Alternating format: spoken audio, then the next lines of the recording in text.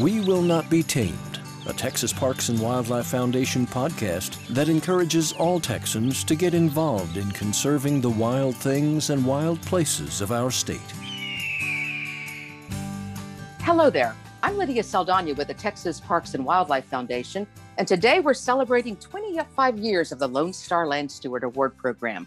I'm really thrilled to introduce our guests today. They are Carter Smith, Texas Parks and Wildlife Department Executive Director, Justin Dreibelbis, TPWD Program Director with the Private Lands and Public Hunting Program, Joseph Fitzsimmons, who's a South Texas landowner, the former Texas Parks and Wildlife Commission Chair, and a prior Lone Star Land Steward Award winner. And finally, my friend Andy Sansom, founder of the Meadow Center for Water and the Environment and the former TPWD Executive Director. We really have an all-star lineup today, guys, and I really appreciate your time. Thanks for being with us. Thank you.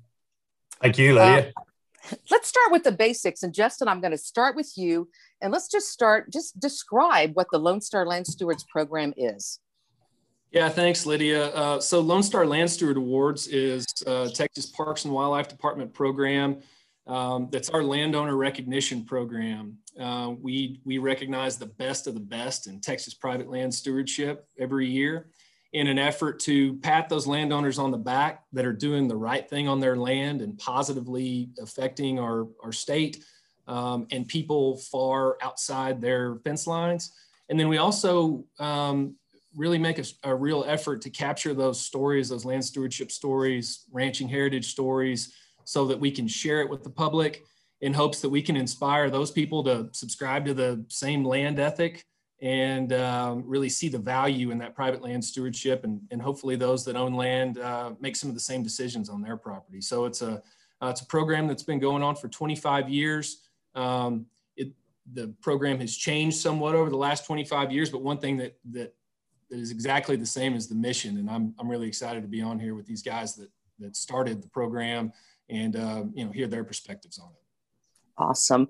Well, a few of us on this call have been involved in the program since the beginning. And as I prep for this conversation, I talked with quite a few folks, including David Langford. Just last night, I talked to him, the former head of the Texas Wildlife Association, and Linda Campbell, who was the longtime Private Lands and Public Hunting Program Director who retired a few years ago. And the program really does have an interesting history. And Andy, I'm going to start with you to talk about that history. Of course, you had a huge hand in creating the program when you were executive director. And can you give us a little perspective on its genesis? Well, back in the 90s, we had a long history of working with private landowners, particularly for wildlife biologists and game wardens.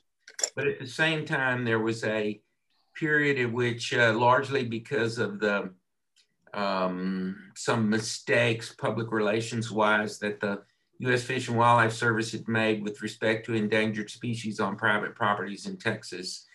At the same time, there grew a mistrust of government among private landowners. We understood that the future of our wildlife was on private land in Texas, and we needed to be intentional about cultivating our relationship with private landowners and recognizing those who were doing the right thing on their lands, which thankfully most of them have been throughout the 20th century. If you look at the biological records of Texas prior to 1900, it was in far worse condition than it was at the end of the 20th century. At that time, we had the third woman who had ever served on the Parks and Wildlife Commission, who was Mickey Burleson. Mickey had created a program when she was chair of the Nature Conservancy called the Texas Land Steward Society, which was the first program that I'm aware of that actually recognized private landowners for good stewardship. And so we modeled Lone Star Land Stewards under Mickey's guidance after that program, and began two other initiatives. One was to create an advisory committee of private landowners to help us through that initiative, and then to begin to really aggressively enter into private partnership agreements with private landowners, which now totals millions of acres across the state. So of course, as I recall, it was now Chairman Emeritus Lee Bass, who established the Private Lands Advisory Board. Andy, is that right? Was it Chairman Bass? Yeah.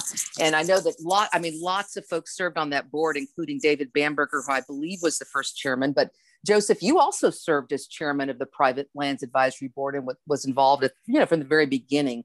What is your recollection about the discussion on that board that kind of helped promote and get this program started?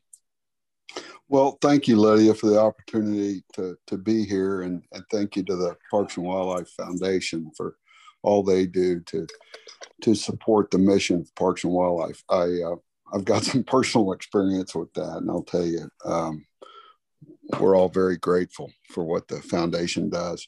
Well, Andy described it well. We were at a time when I don't believe the landowning community was really feeling involved as they should in conservation. And the Parks and Wildlife Department had done a good job through, as it always does, the people on the ground, the technical guidance biologists, the game wardens, and others in working with landowners. But I believe we had lost that basic, again, Leopoldian, Aldo Leopold philosophy of treating the land as a whole. Now, I always say that the water and the fish and the wildlife don't know where the property lines are.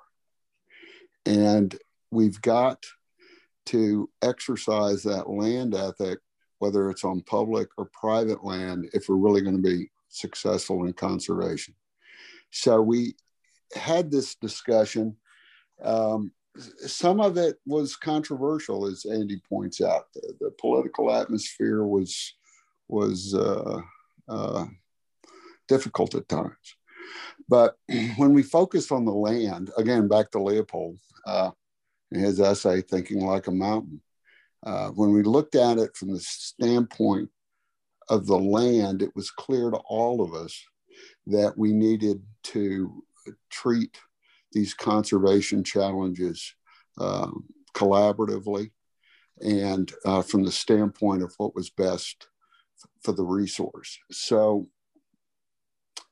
the only thing I guess I'd say differently than what Andy pointed out, or Justin, is that group in the Private Lands Advisory Board that I chaired really was not interested so much in recognition and patting people on the back as they were in really promoting on the ground conservation. And as was pointed out, it has resulted in managed lands and wildlife management plans on private land, on millions and millions of acres that really provide that connective tissue, that ecological whole between the public and the private. Joseph, we had a conversation, I guess last week before we recorded this, and you said something in that conversation that really intrigued me. You talked about how a lot of the conversation was about learning and sharing information. You want to go into a little detail on that? Yes, Lydia. One thing about the Private Lands Advisory Board and so many conservation-minded Texas landowners is they're insatiably curious, and their curiosity for the natural world is such that they want to see what others are doing, and if it's working. And again, we keep going back to Leopold, but that active management is the key to real progress in conservation. So, yeah, we would have some pretty long meetings at the Private Lands Advisory Board. I joked that PLAB became blab a few times, but it was always because of this insatiable curiosity that the members had in sharing observations or stories or practices. So. Yeah, it's so many landowners. So go ahead. I'm sorry, I interrupted. Oh, I was just going to say, Joseph, I've had the opportunity to go back through some of those original meeting minutes, and that is, it's obvious from some of those discussions that they were long meetings, lots of very interesting ideas that y'all were able to filter out really the golden nuggets and start a really cool program. So congrats on the patience too, working through those long meetings and all the ideas that got thrown out. Well, when you think about all the landowners over the years who've been honored, who share all that information, and one that comes to mind, of course, is our friend David Bamberger, who over the years has shared information about conservation and management with literally tens of thousands of people. It's pretty cool. So Carter, this program really has evolved into a signature effort and an annual event. Well, usually annual. We'll get into that a little more here in a little bit for the department. What are your thoughts on how the program has evolved and why it's important for Texas? Well, it's become the hottest ticket in town for anybody interested in conservation out there across Texas, and certainly at the flagship event for Parks and Wildlife and our core partners, the Parks and Wildlife Foundation and, of course, the Sand County Foundation, two entities that share and espouse, as Joseph so eloquently said, these kind of Leopoldian values and commitment to stewardship, and particularly private land stewardship. And so it's evolved into a very celebratory affair. And there's a good reason for that, because at its core are the landowners themselves. And people just come from all over to have a chance to, hear their stories and history and heritage and trials and tribulations and their, work and stewardship through the good times and the bad times, and, the ultimate outcomes of all the blood, sweat, and proverbial tears, which are the enhanced lands and waters and fish and wildlife and watersheds and air quality and habitat for game and non-game and rare and imperiled species, things that benefit all of us inside and outside the fence lines. And so, I would say that over the years, the human element of this has become just as important as the natural one. And, Joseph commented, I think rightfully so, on, the fact that this award has always been about, the product of these extraordinary efforts, these extraordinary families, which again is this stewardship of these resources that we all care deeply about and are otherwise known as our home ground. And like Justin, I love the fact, though, that the underpinnings, the core tenets of this whole award have never wavered throughout its 25 years. And, that's the embracing and the criticality of private land stewardship, which is every bit as important today as it was 25 years ago and will be 25 years from now. If we're going to get conservation done in any kind of a meaningful way across Texas, it's going to be in partnership and collaboration with private landowners. And so this event is really a reflection and emblematic of the importance of that to Texas. So Justin, you're third in the line of, I'm going to say, illustrious wildlife biologists who've been involved in the program since its inception. Kirby Brown was the first, and Linda Campbell followed him, and now you. What are your observations about how the program has grown and changed over the years? Yeah, so I've had the good fortune to work with Kirby and Linda in this position and previous positions, and they did a fantastic job and set the bar very high in their management of the awards program. I also had the good fortune to attend a handful of events of Lone Star Land Steward Award banquets when Linda was managing the process, and was always very impressed going to those banquets and just the energy amongst attendees. As a young wildlife biologist going in there, your batteries get recharged every time you go and you hear these stories, and it's a great reset for all of us in the conservation community to hear all those really inspiring stories, and it makes you remember why you're doing what you're doing. And so I feel like that's always been there as long as I've been going to them. I think we probably have more people that attend than we probably ever have. One of the things that really sets this program apart is our in-house media productions team here at Parks and Wildlife that is able to capture these stories on videos and really tell the stories of those properties, of the families. And I feel like the quality of those videos just continues to get better and better each year as technology changes. And so that's, you know, in my mind, that's one of the big things is the way that we're able to tell the story better and better through the use of these videos. And so, yeah, I am excited that our mission and the messages have stayed the same through the years, and we're just using these new technologies to just make them better and better. Well, and spreading the word is so important. I can remember at the beginning of this, and I remember conversations with you, Andy, about, you know, a big important piece of this was spreading the message across Texas and getting the word out about the role that private landowners play in conservation in Texas. And so many people, you know, especially people who live in the cities, newcomers to Texas, they don't really understand that. And I know I appreciate the shout out to the media productions crew and just getting that word out. I can remember when we started, front page stories on the Houston Chronicle, the San Antonio Express News, the Austin American Statesman, of the incredible work being done on private land. And it's great to see that effort continuing. So Andy, you're at an interesting stage of your life. I'm not calling you old, but you're at an interesting stage of your life when you are no doubt reflecting on the many conservation efforts that you've had a hand in. I don't think any of us dreamt that the program would grow and evolve as it has. What are your observations? Well, you know, looking back on it, I couldn't be prouder of the people of Parks and Wildlife in terms of the transformation that has taken place, in terms of the relationship of the people of Parks and Wildlife and private landowners across the state, the understanding across the state of the role that private landowners play in water quality and aquifer recharge and wildlife habitat.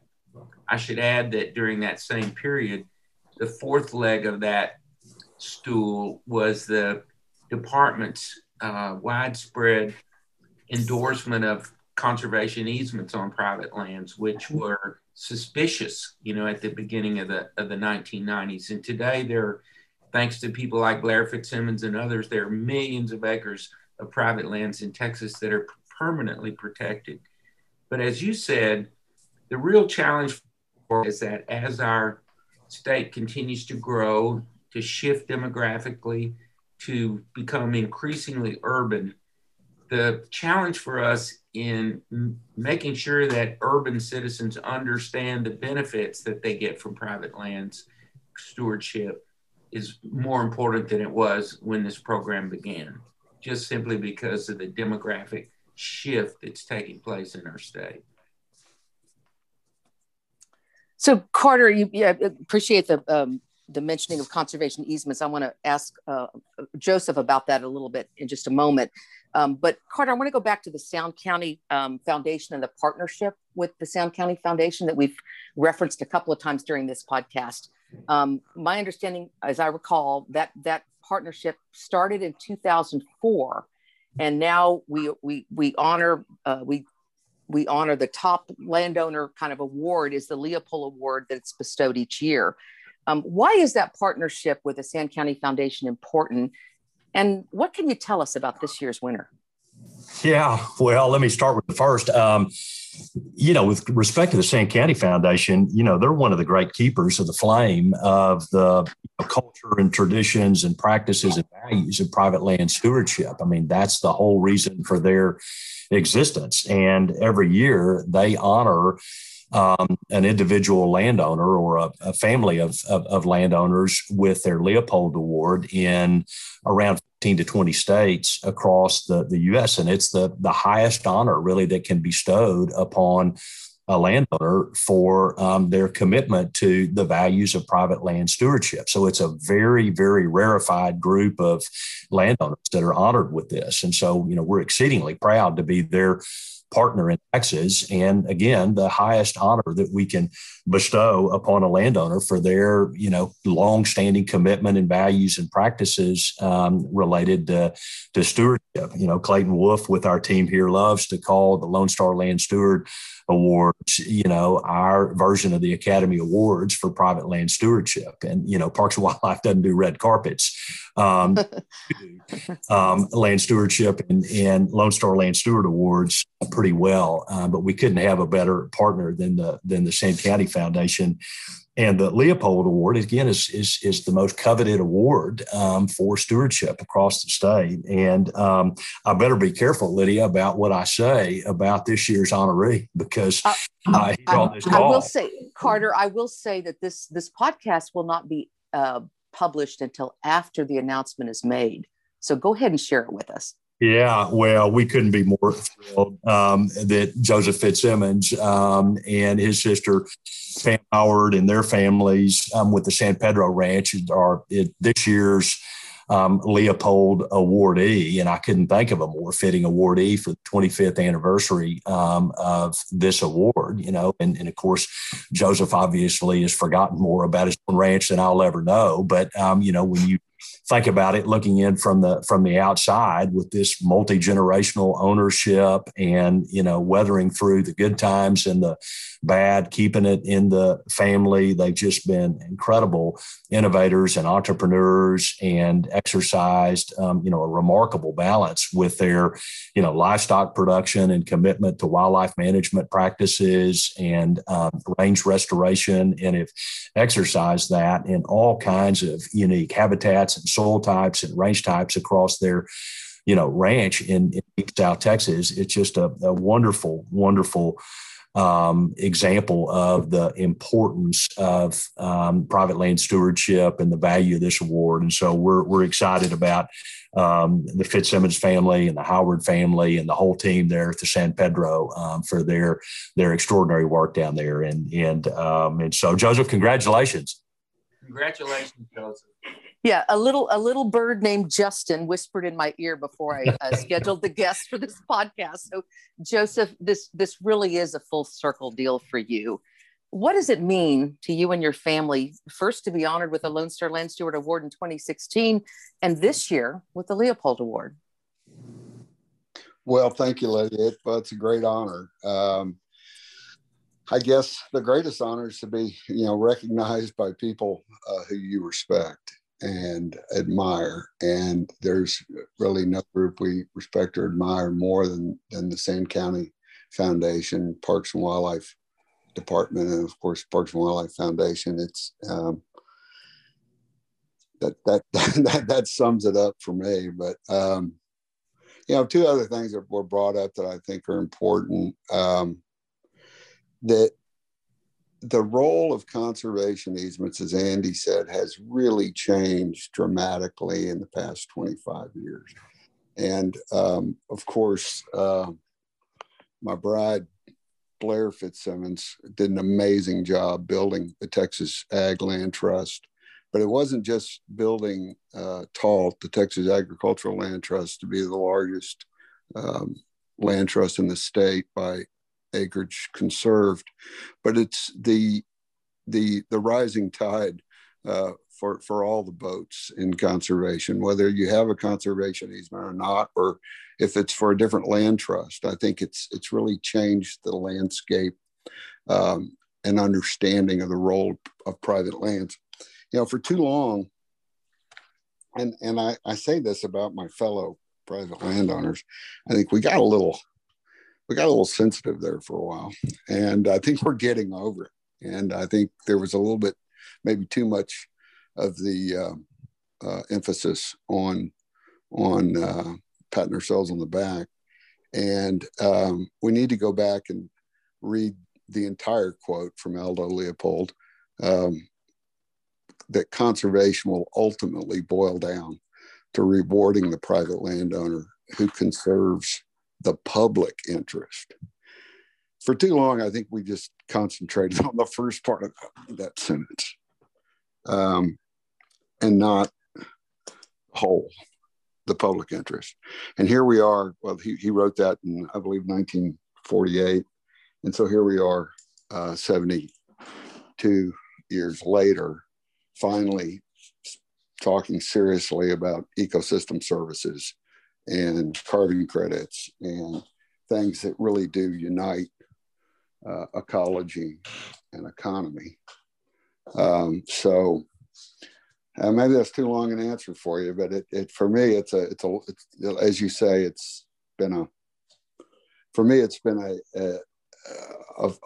big circle.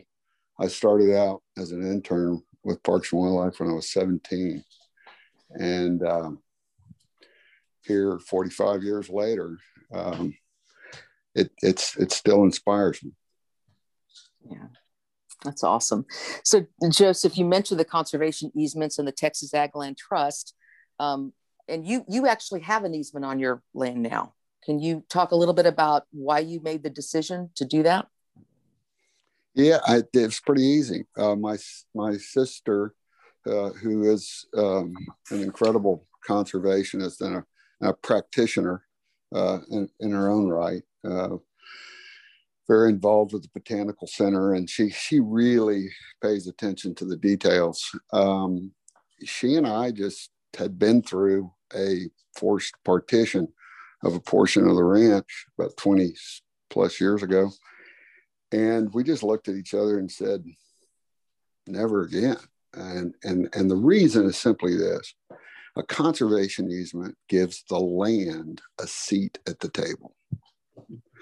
And in any future decision, land transaction, whatever may come in the future, a perpetual conservation easement makes sure that the conservation values of that land will be represented. So that's why we did. That sums it up for sure. And go ahead, Andy. Well, I couldn't have said that any better. And I think it's important to remember that with all of the success that we've experienced together over the past quarter century, the single greatest terrestrial environmental issue that we continue to face in Texas is the continued breakup of family land. Texas loses agricultural land faster than any other state. And so these strategies become more and more important as the landscape comes apart before our eyes. And thank goodness for people like the Fitzsimmons, institutions like the Foundation and TALT, who are leading the effort to protect it. Because if we lose the landscape, then we lose basically our identity and our environmental health. And it's gone forever. When it's gone, it's gone. Carter, do you want to chime in on that? Well, I couldn't agree more. I mean, what's at stake? It's our home ground. And I love what Joseph said about, easements giving land a seat at the table. And, it really is remarkable to think about how far we have come with respect to our, collective conversations and interactions with landowners across the state about the subject of conservation easements, which, as Andy and Joseph both said, back when the Lone Star Land Steward Awards was conceived, easements, if not exactly a four-letter word, were treated as a four-letter word in many circles and by many friends of ours. And we really have come so far since those days and the Golden Cheek Warbler Wars and, these other issues that we've touched upon today as we come together to talk about, what are reasonable and responsible options for supporting our landowners and their families to keep these family lands intact for future generations. And the benefits that flow out of those are ones that affect all of us, irrespective of where we are, where we live, or where we come from in our state. And I think that just, again, speaks to the importance of these awards and the opportunity to be able to hold up and lift up and celebrate the extraordinary stewardship of the men and women and families who every day toil the earth and take care of the rangelands to produce the things that the rest of us care so much about. And so we're deeply grateful to be a part of it. Thank you, Carter. I'll wrap this up with a question for Justin. Of course, this past year has been really difficult with events being canceled right and left, including the 2020 Lone Star Land Steward event. I know we're all still in pivot mode. And what's the plan for this year, Justin? Sure. As you said, 2020 was tough on everybody, and it was a no-brainer given restrictions that event had to be canceled. Never in a million years thought we'd be having the same discussions as far as what we were going to do in 2021, but there we were. And so we ultimately made the decision after lots of conversations with awardees and potential attendees and hotels and all these kind of things that a virtual event in 2021 was the best way forward.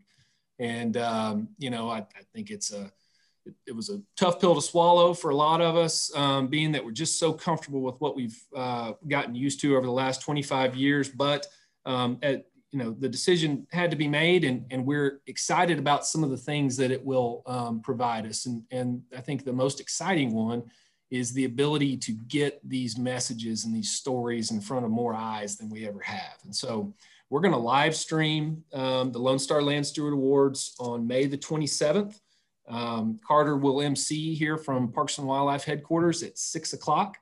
And the agenda will look very much like a normal Lone Star Land Steward Awards event, with ranch intros, the high quality videos that everybody's used to, an acceptance speech from each one of the landowners. We can hear from them personally, and the opportunity for attendees to chime in and congratulate their friends via the chat function. Again, it will feel different than what we're all used to, but we are excited about being able to get these stories out to people that have never had the opportunity to see a Lone Star Land Steward Award event, and we're excited about that opportunity. That is definitely the silver lining there, that a lot more people will be able to be involved. And I know the Texas Parks and Wildlife Foundation really, really appreciates the opportunity to be able to support this signature event and program. And hopefully we'll all be in the same room next year. We'll see. Thank you all so much for taking the time to be with me this morning. Joseph, congratulations to you and your family. And again, thanks. Brought to you by Texas Parks and Wildlife Foundation, We Will Not Be Tamed calls us all to appreciate the wildness of Texas, the vastness of our Texas spirit, and why we should be inspired to conserve it. Find out more at wewillnotbetamed.org.